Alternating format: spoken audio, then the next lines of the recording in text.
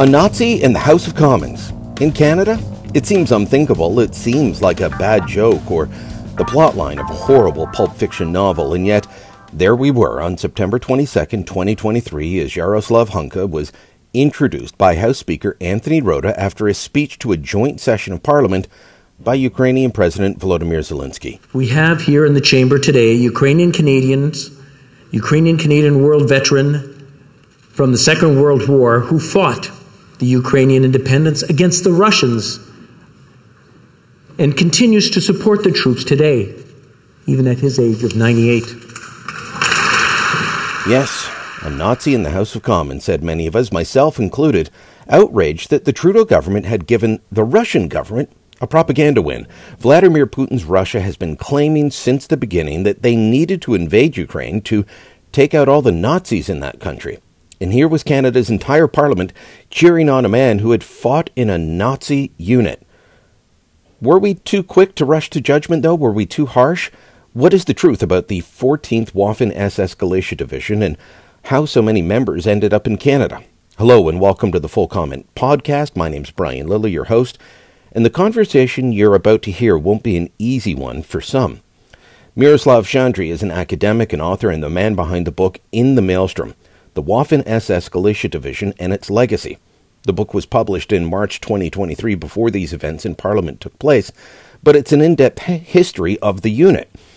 We'll discuss what happened in Parliament, the history and legacy of a military unit that he admits is one of the more controversial units of its day, and the context that the events of so many decades ago took place in. As I said, this conversation will cause controversy for some, on more than one side, in fact, but what we hope is that it also sparks a conversation about Canada's less-than-perfect past and what we can learn from it. Professor Shandry is a professor emeritus at the University of Manitoba, but we connected with him in New York, where he's currently lecturing at Columbia University. Miroslav Shandry, thanks for the time. You're very welcome. Let me start with the incident that precipitated our decision to reach out to you. The honoring of Jaroslav Hunka in the Parliament of Canada while Ukrainian President Volodymyr Zelensky was there. Were you watching when it happened? And if so, what did you think? No, I wasn't watching. I'm speaking to you from New York, where I'm teaching at Columbia University. But what I thought was that this was some colossal mess. Somebody had just goofed. This should not have happened. There's certainly the optics were terrible for Ukrainians. The optics are terrible for Canadians, and certainly I am aware, and other Ukrainians are aware, that the division is not celebrated, and it's just not allowed. Even in Ukraine today, any attempt to celebrate the division or to congratulate its members is just simply not allowed. I mean, Ukraine is fighting for democracy, fighting for independence. It wants to be a modern Ukrainian country. It's not interested in any kind of relationship with a group that fought for the Nazis, and that's been stated by the president, on the president's website, and by many Ukrainians. Now, of course, every single member of Parliament stood up and clapped, and there's many with Ukrainian backgrounds, proud Ukrainian Canadians, on, I can say, at least the Liberals and the Conservatives. I'm not sure about the NDP, but at least the Liberals and Conservatives, several, and one of them was in the front row, cheering along, that of course being Chrystia Freeland. She's not the only one, but should those MPs have known when they heard what Speaker Anthony Rota was saying, that he fought in the 1st Ukrainian Division, should they have known and went, oh, wait a minute, I won't clap? Well, I think they're all blindsided. No one in their right minds would have thought that this was a member of the Galicia Division. I think they simply assumed that the Rota had checked, they knew who this person was. The information only came out later. Would you say that the 14th SS Division, Galician, were they Nazis or did they fight with Nazis? Because that's been part of the discussion. You've written the definitive book on them, so how would you describe them? Well, you're absolutely right. The word Nazi or SS is used as a term of abuse. Technically, no Ukrainian could be a member of the National Socialist German Workers' Party, the Nazi Party. Only Germans could be members. Similarly, only Germans or Germanic people of Germanic background could be members of the SS. That was simply not possible for Slavs, who the Germans considered subhuman during the war. So that's a mistake. That's not. That's just a term of abuse. But as you say, they were aligned as a military formation. They were aligned with Nazi Germany's. So that's why this term comes up. There is this other way of thinking about the term Nazi, and that is an ideological view of the adjective Nazi.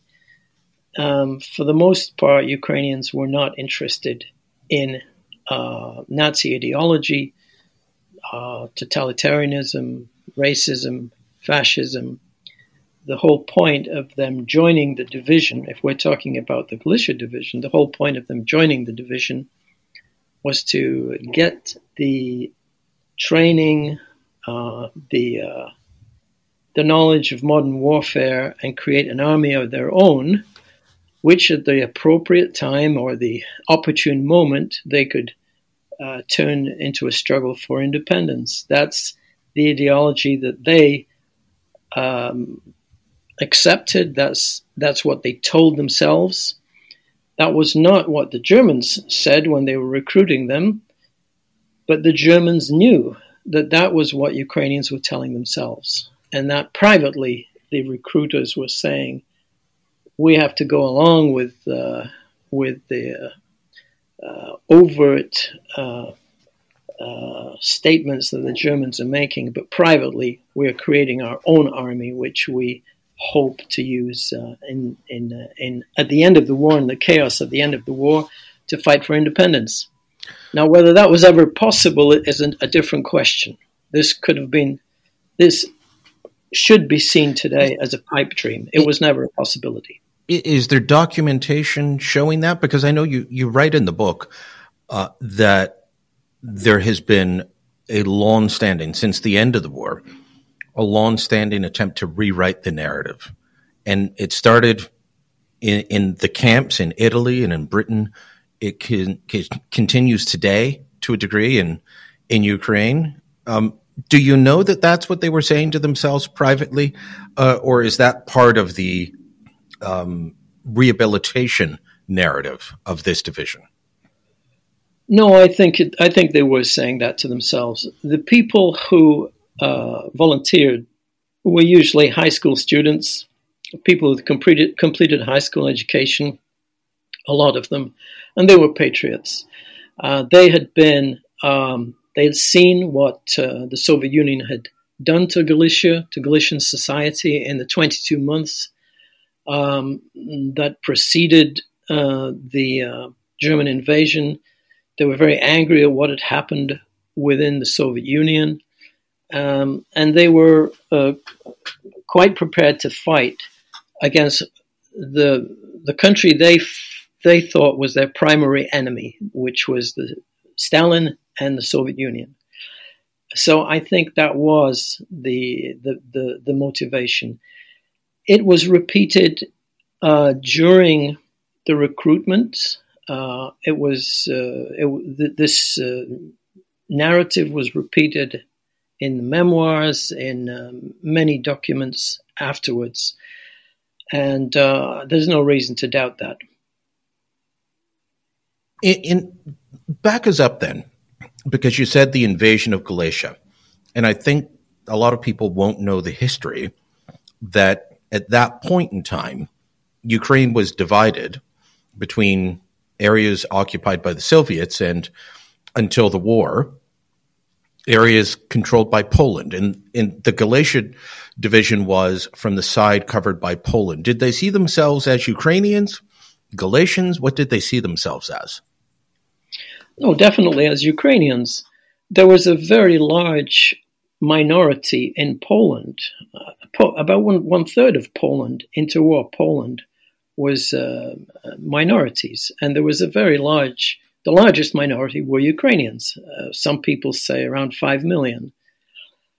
And they had been promised after the First World War and the creation of renewal of the Polish state, they had been promised autonomy.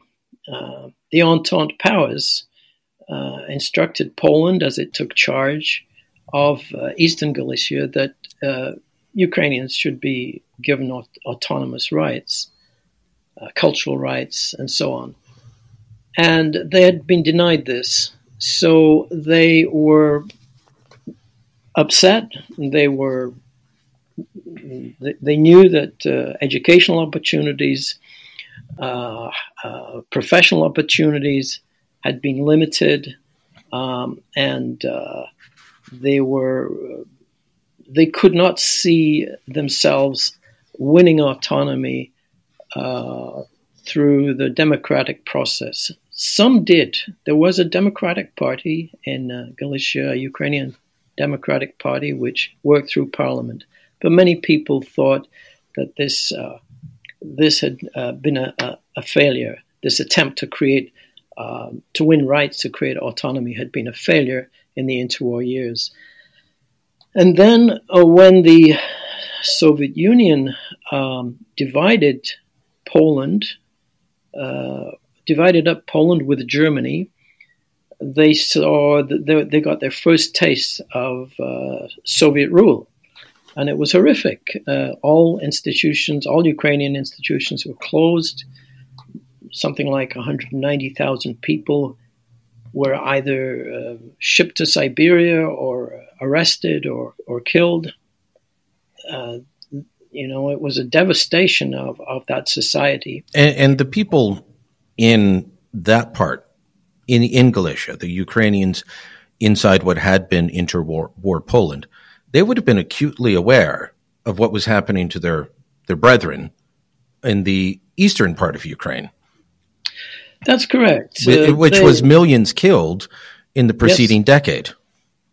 Yes. If you read the Ukrainian Galician newspapers, they covered the famine in which 4 million people died. They covered the destruction of the what's known in Ukraine as the cultural renaissance, an entire generation of writers and cultural figures who created a new literature, a new cultural profile in the 1920s. They were all destroyed in the 1930s. So yes, they were aware of this, and they were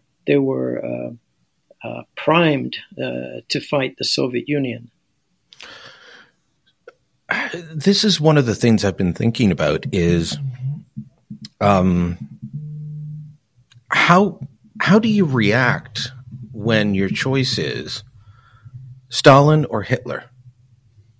I mean, those are two of the worst choices that I can think of in our modern era.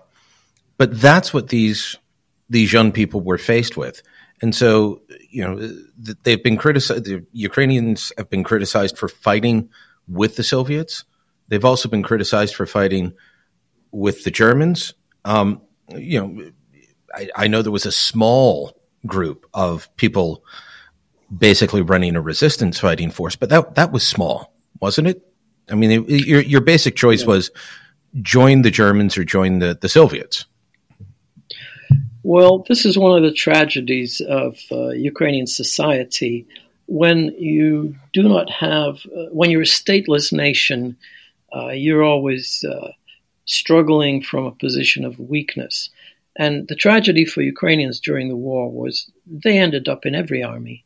They were drafted, they were conscripted. Every force drew in Ukrainians.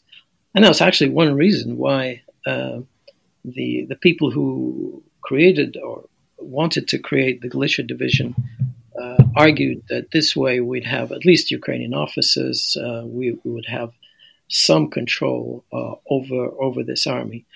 But you're absolutely right. The choices were terrible. They were all bad.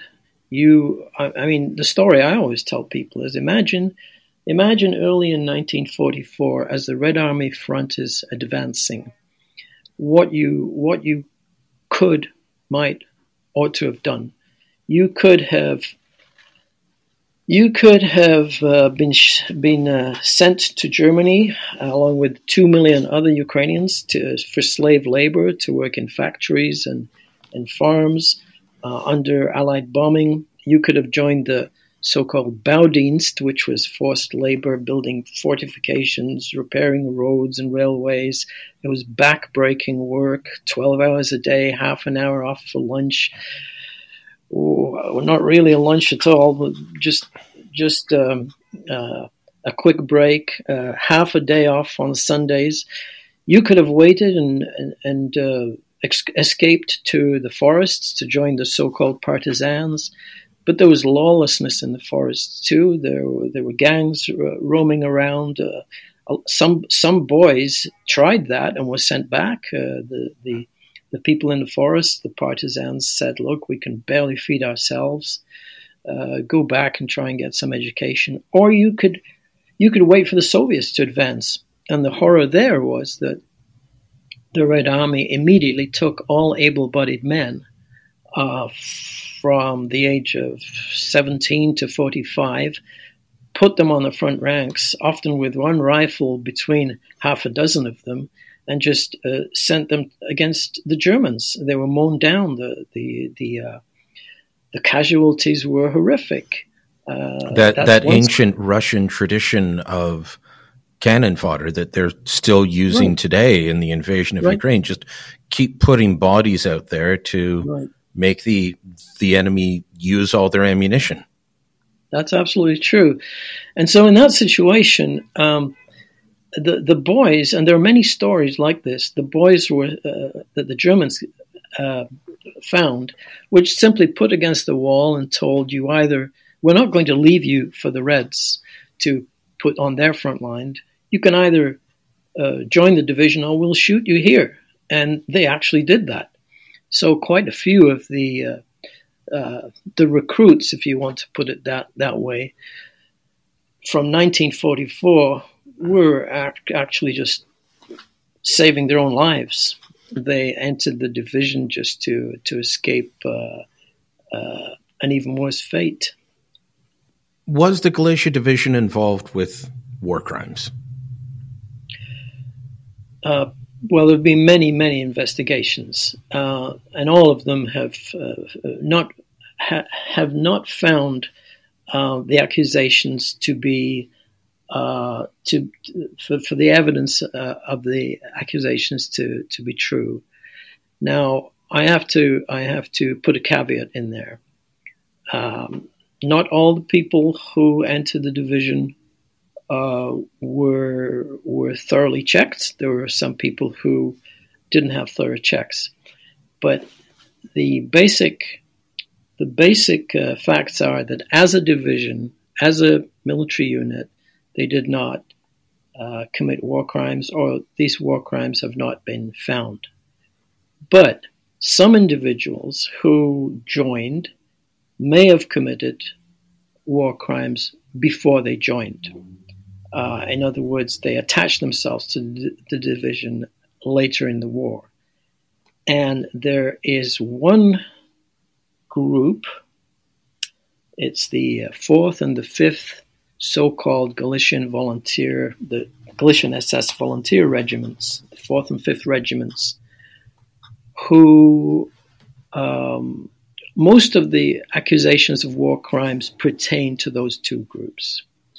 And the confusion is this. Those two groups were taken from the initial batch of recruits to the division. About 13,000 were sent to the division, but about 6,000 or 6,500 were sent to these regiments. And the two regiments were used for what's called police work. The division itself was only to fight on the Eastern Front, only to fight as a frontline division. That's how it was formed. But without knowledge of the military board and the liaison people and the Ukrainian community, this group of 6,000 or so were sent to the volunteer regiments, and all the accusations that I have come across of war crimes pertain to these two divisions. Now, this is where the confusion comes in. First of all, they had the name Galician in the title. Secondly, many of them were given the Galician division insignia, the badge, and they wore it. So you can see how victims or people who saw them just assumed they were members of the division, and that confusion still continues. So we do have, though, University of Alberta giving back donations from the Honka family, looking at donations from others. The Governor General apologizing for giving the Order of Canada to Peter Saverin, who was Chancellor of the University of Alberta at one point, and claims that, well, they were actually very close collaborators with the Nazis. So what are we to take from the competing allegations then? Well, the life these people had after the war was a different life. We're talking about people who were upright members of their community, of the Canadian community, people who contributed to the development of multiculturalism in Canada. They donated money for various causes, good causes, educational causes, and this was never questioned.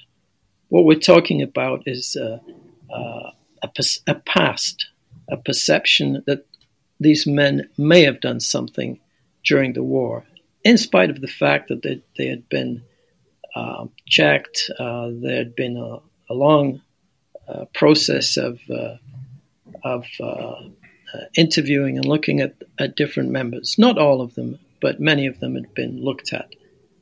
So what we're talking about is a sudden knee-jerk reaction by people who were not aware that such a division existed, had not looked at the Deschênes Commission's report or knew much about the Second World War or Ukrainians in the Second World War. So I think there's been some degree of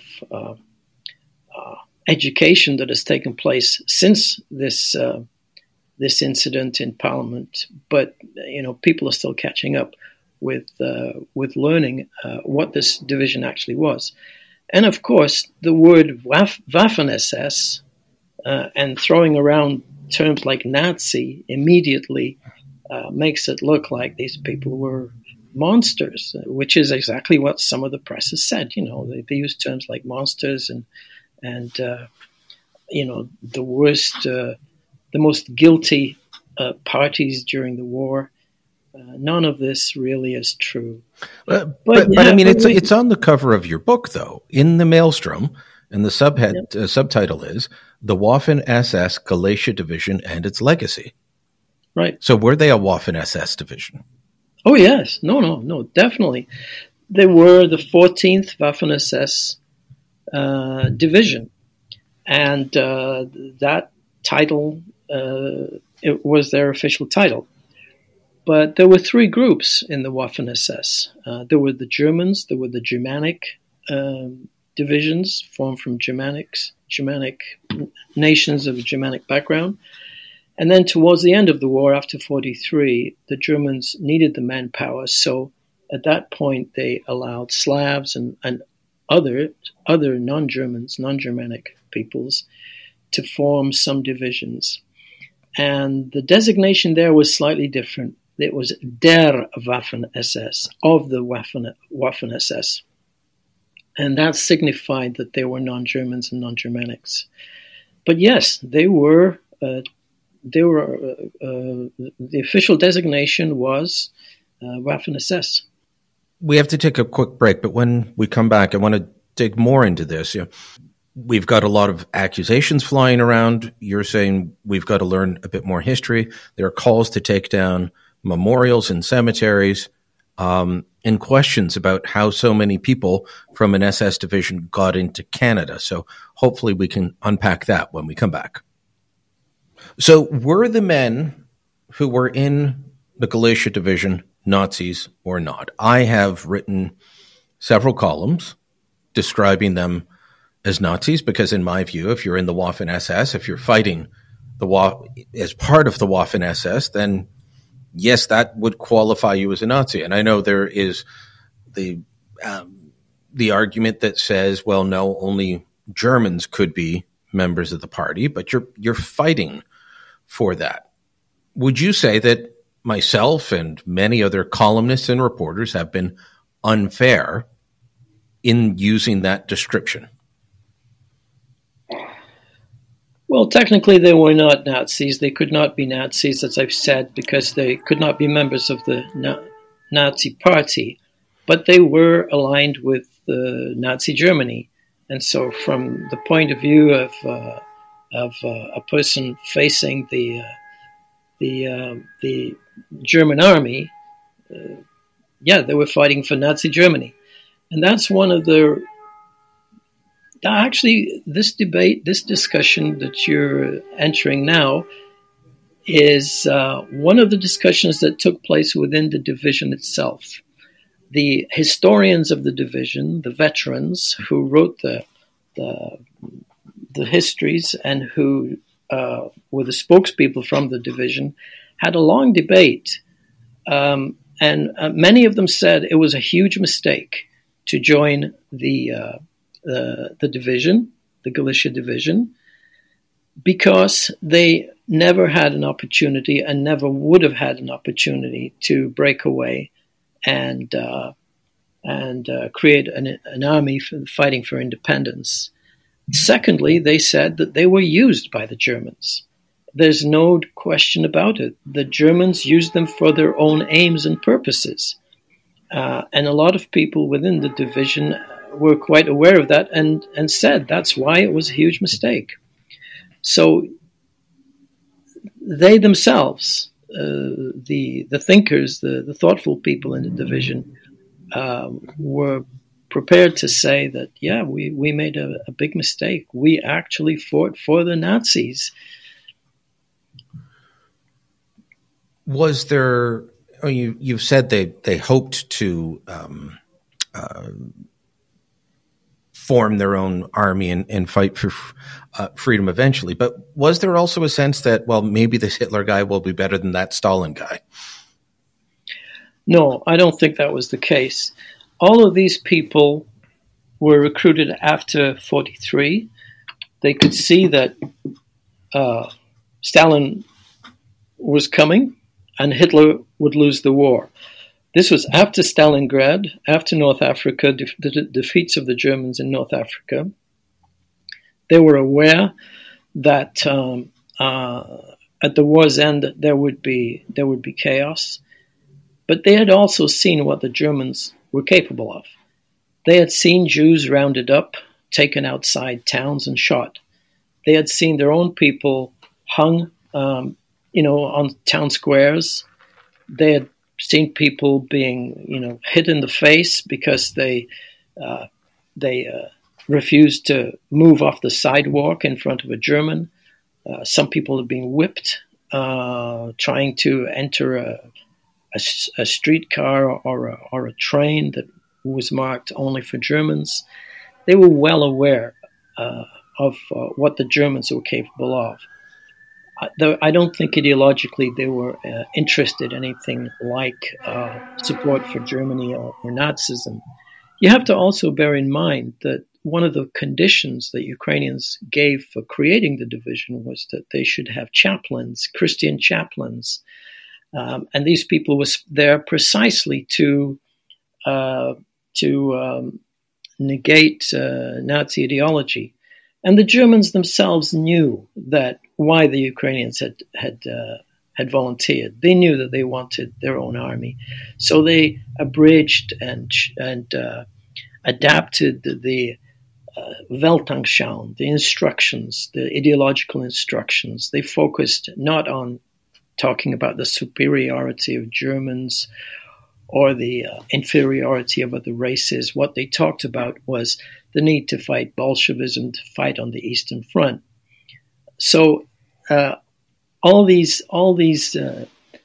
tendencies showed that really the discussion within the division itself was not in any way favorable to Nazi Germany. They had their own agenda, and they spoke about the possibility within the division. They spoke about the possibility of breaking away and joining the underground, of killing their German officers and trying to fight their way to the Adriatic or to the Allies. These were discussions that took place obviously outside of German earshot, but within the division. And at the end of the war, many of them were quite prepared to fight on the Allied side. They hoped, in fact, they would be allowed to fight on the Allied side. And frankly, some of them did. One group was able to break out of their training camp in France and joined the French resistance and fought in the French resistance. Other soldiers joined the French Foreign Legion at the end of the war. Some became members of the U.S. Army. Some of them were trained by the British and parachuted into Ukraine in the later 40s. These the last ones were picked up by the Soviets and shot because Kim Philby was giving away the information, and the Soviets were prepared for them. So what did they do? It was about an 18-month time frame that this division was fighting, correct? Right. What was their main function? Were they infantry? Were they anti-aircraft gunners? Were they artillery? Or were they all of the above? What exactly were they doing? Well, it was an infantry division, but it was mechanized. They had some cannon and some support, mechanized support, but many of the cannons were actually horse-drawn. So they fought as an infantry group. They fought in the Battle of Brody to try and plug a gap that had been created when the Red Army was advancing. And out of 10,000 who went in, only 3,000 came out. 7,000 were either killed or disappeared into the underground. And then at that point, in 1944, the division was reformed. It was people were added to it from various units. And the reformed division then was sent to Slovakia because there had been a mutiny in the Slovak army. That mutiny was supported by 2 airborne divisions from the Soviet Union. And then they were shipped quickly to Yugoslavia, where they fought Tito's partisans, and then shipped back again to Austria, where they held the front against the advancing Red Army, and took some very heavy casualties at that point. About 1,600 men were killed. Then they quickly, when the war ended, they quickly moved west and surrendered to the British or the Americans. I'm sure you've heard or seen some of the interviews that people have given from Canada's Jewish community who are quite upset over not only Jaroslav Hunka being applauded in Parliament, but that so many members of the division were allowed into the country. I think it was Irving Abella in an old interview said it was easier to get into Canada after the war if you were a member of the SS than if you were a Jew. And that the Canadian officials actually, if you could show your SS tattoo, that showed that you were a good anti-communist and so welcomed into the country. There's obviously a lot of hurt and a lot of pain there.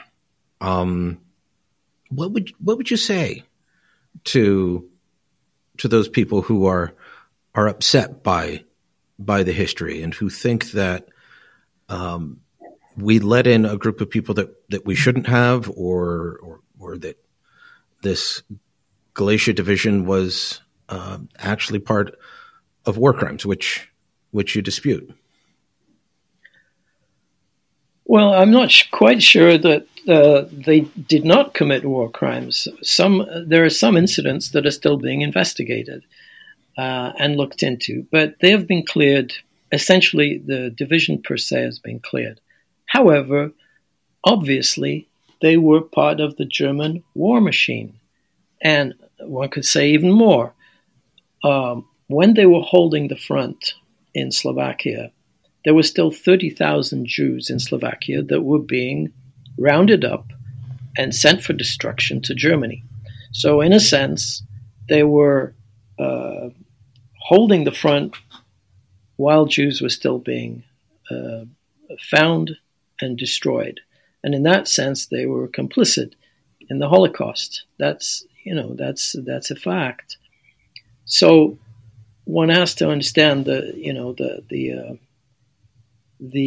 conditions and the reasons why these people signed up, but also one has to understand the role they played, directly or indirectly. And one has to sympathize with Jews who saw what was happening, understand what was happening, and can see that these men made a choice to support Germany. But I will say one thing about the entry into Canada. There were many, many groups who were allowed to emigrate at the end of the war. There were, after all, 38 Waffen-SS divisions. There were many Wehrmacht divisions. Many of these people had been prisoners of war. They were all released. They were all allowed to emigrate if they so wanted. Some were checked, many were not. In fact, the German war machine and the German economy, the German society continued to function throughout the war, and millions of people were involved in allowing that society to exist. Many of them also emigrated at the end of the war. So if you're talking about checking thoroughly, you should talk about checking all of these people. There is, because we are now far from the war, many decades later, there is less knowledge about the details of and the atmosphere in which these events happened. Well, what was the thinking of the Canadian government at the time then towards this division? Well, they decided in 1950, because it had been checked, as far as they were concerned, it had been checked by the British and previously by other groups, that that was good enough for them.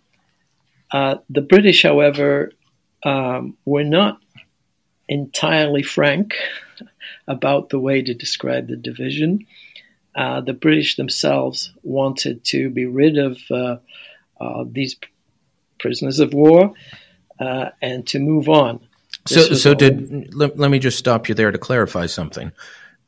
Did I think the number's about 2,000 members of the division came to Canada? Is that accurate? It could have been that much. Were they people who were held by the British as prisoners of war? They were in the United Kingdom at that point? Oh, yes. They were originally held until, from 1945 till 1947, they were held in Rimini in Italy. Yes. Then there was a possibility that they would be sent back when the British left, because the Italian government was under pressure to send back anybody who had worn a German uniform. The British, however, had seen what happened to prisoners or people who had fought in German uniform when they handed them back. And quite often they were back to the Soviets. Back to the Soviets. They were machine gunned. For example, there were about 40,000 Cossacks, so-called Cossacks, Russians from the Don area, who were handed over, and they were simply machine gunned. British officers had seen this happen and were appalled. They did not want this to happen to the Ukrainians. And at that point also, the Vatican intervened. General Anders, Vladislav Anders of the Polish Second Corps intervened. Many of his soldiers were people from Galicia. They had been part of that group that had been arrested and sent to Siberia by the Soviets. And then when the German-Soviet War began, Stalin said that they would be allowed out of the Siberian camps if they fought in an army that the Polish general Anders was creating. He had been plucked from a concentration camp and told that he could be a general. They fought very bravely. They fought all the way through up southern Italy, and these people had some sympathy for their fellow Galicians who were Ukrainians in the Galician army. In fact, there are some amazing stories where the father was in the Anders army after being in Siberia, fought on the Allied side. The son had joined the division and was imprisoned in Rimini in Italy. And the father was sent to guard, to sit outside the barbed wire, the cage, and could speak to his son. These people helped, and there was, as you said, the Cold War was beginning, and attitudes towards these people had changed. So you had said that the British weren't forthright. So they didn't tell their Canadian allies the full story then? Yes. I mean, if you look at the documentation, there is some fudging of the issue.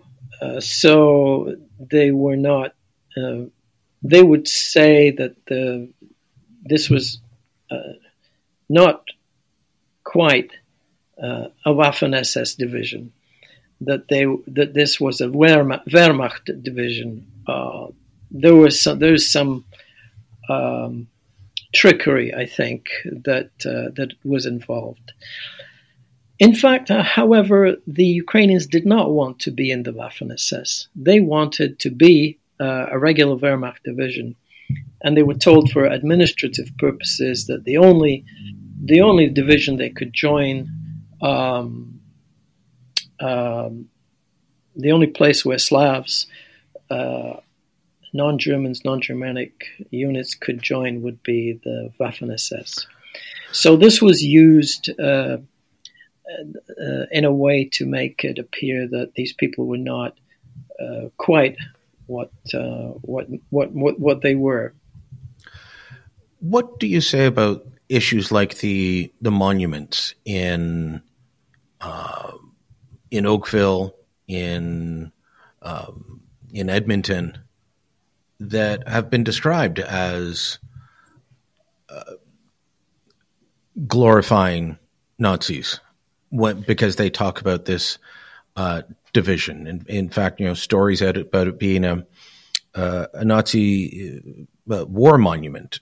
I know you write about it in the book, about how the Russians, when this came out, I guess about 6 years ago now, the Russian embassy was quick to link it to Chrystia Freeland and say, see, the Ukrainians are a bunch of Nazis. What do you say about that? Well, to take your last point, that is exactly what is happening. This issue is being instrumentalized to try and link the present struggle in Ukraine for independence and for a democratic society, to try and link it to the Second World War and to blacken all the Ukrainian emigration or any critic of Putin's regime. That's certainly the case.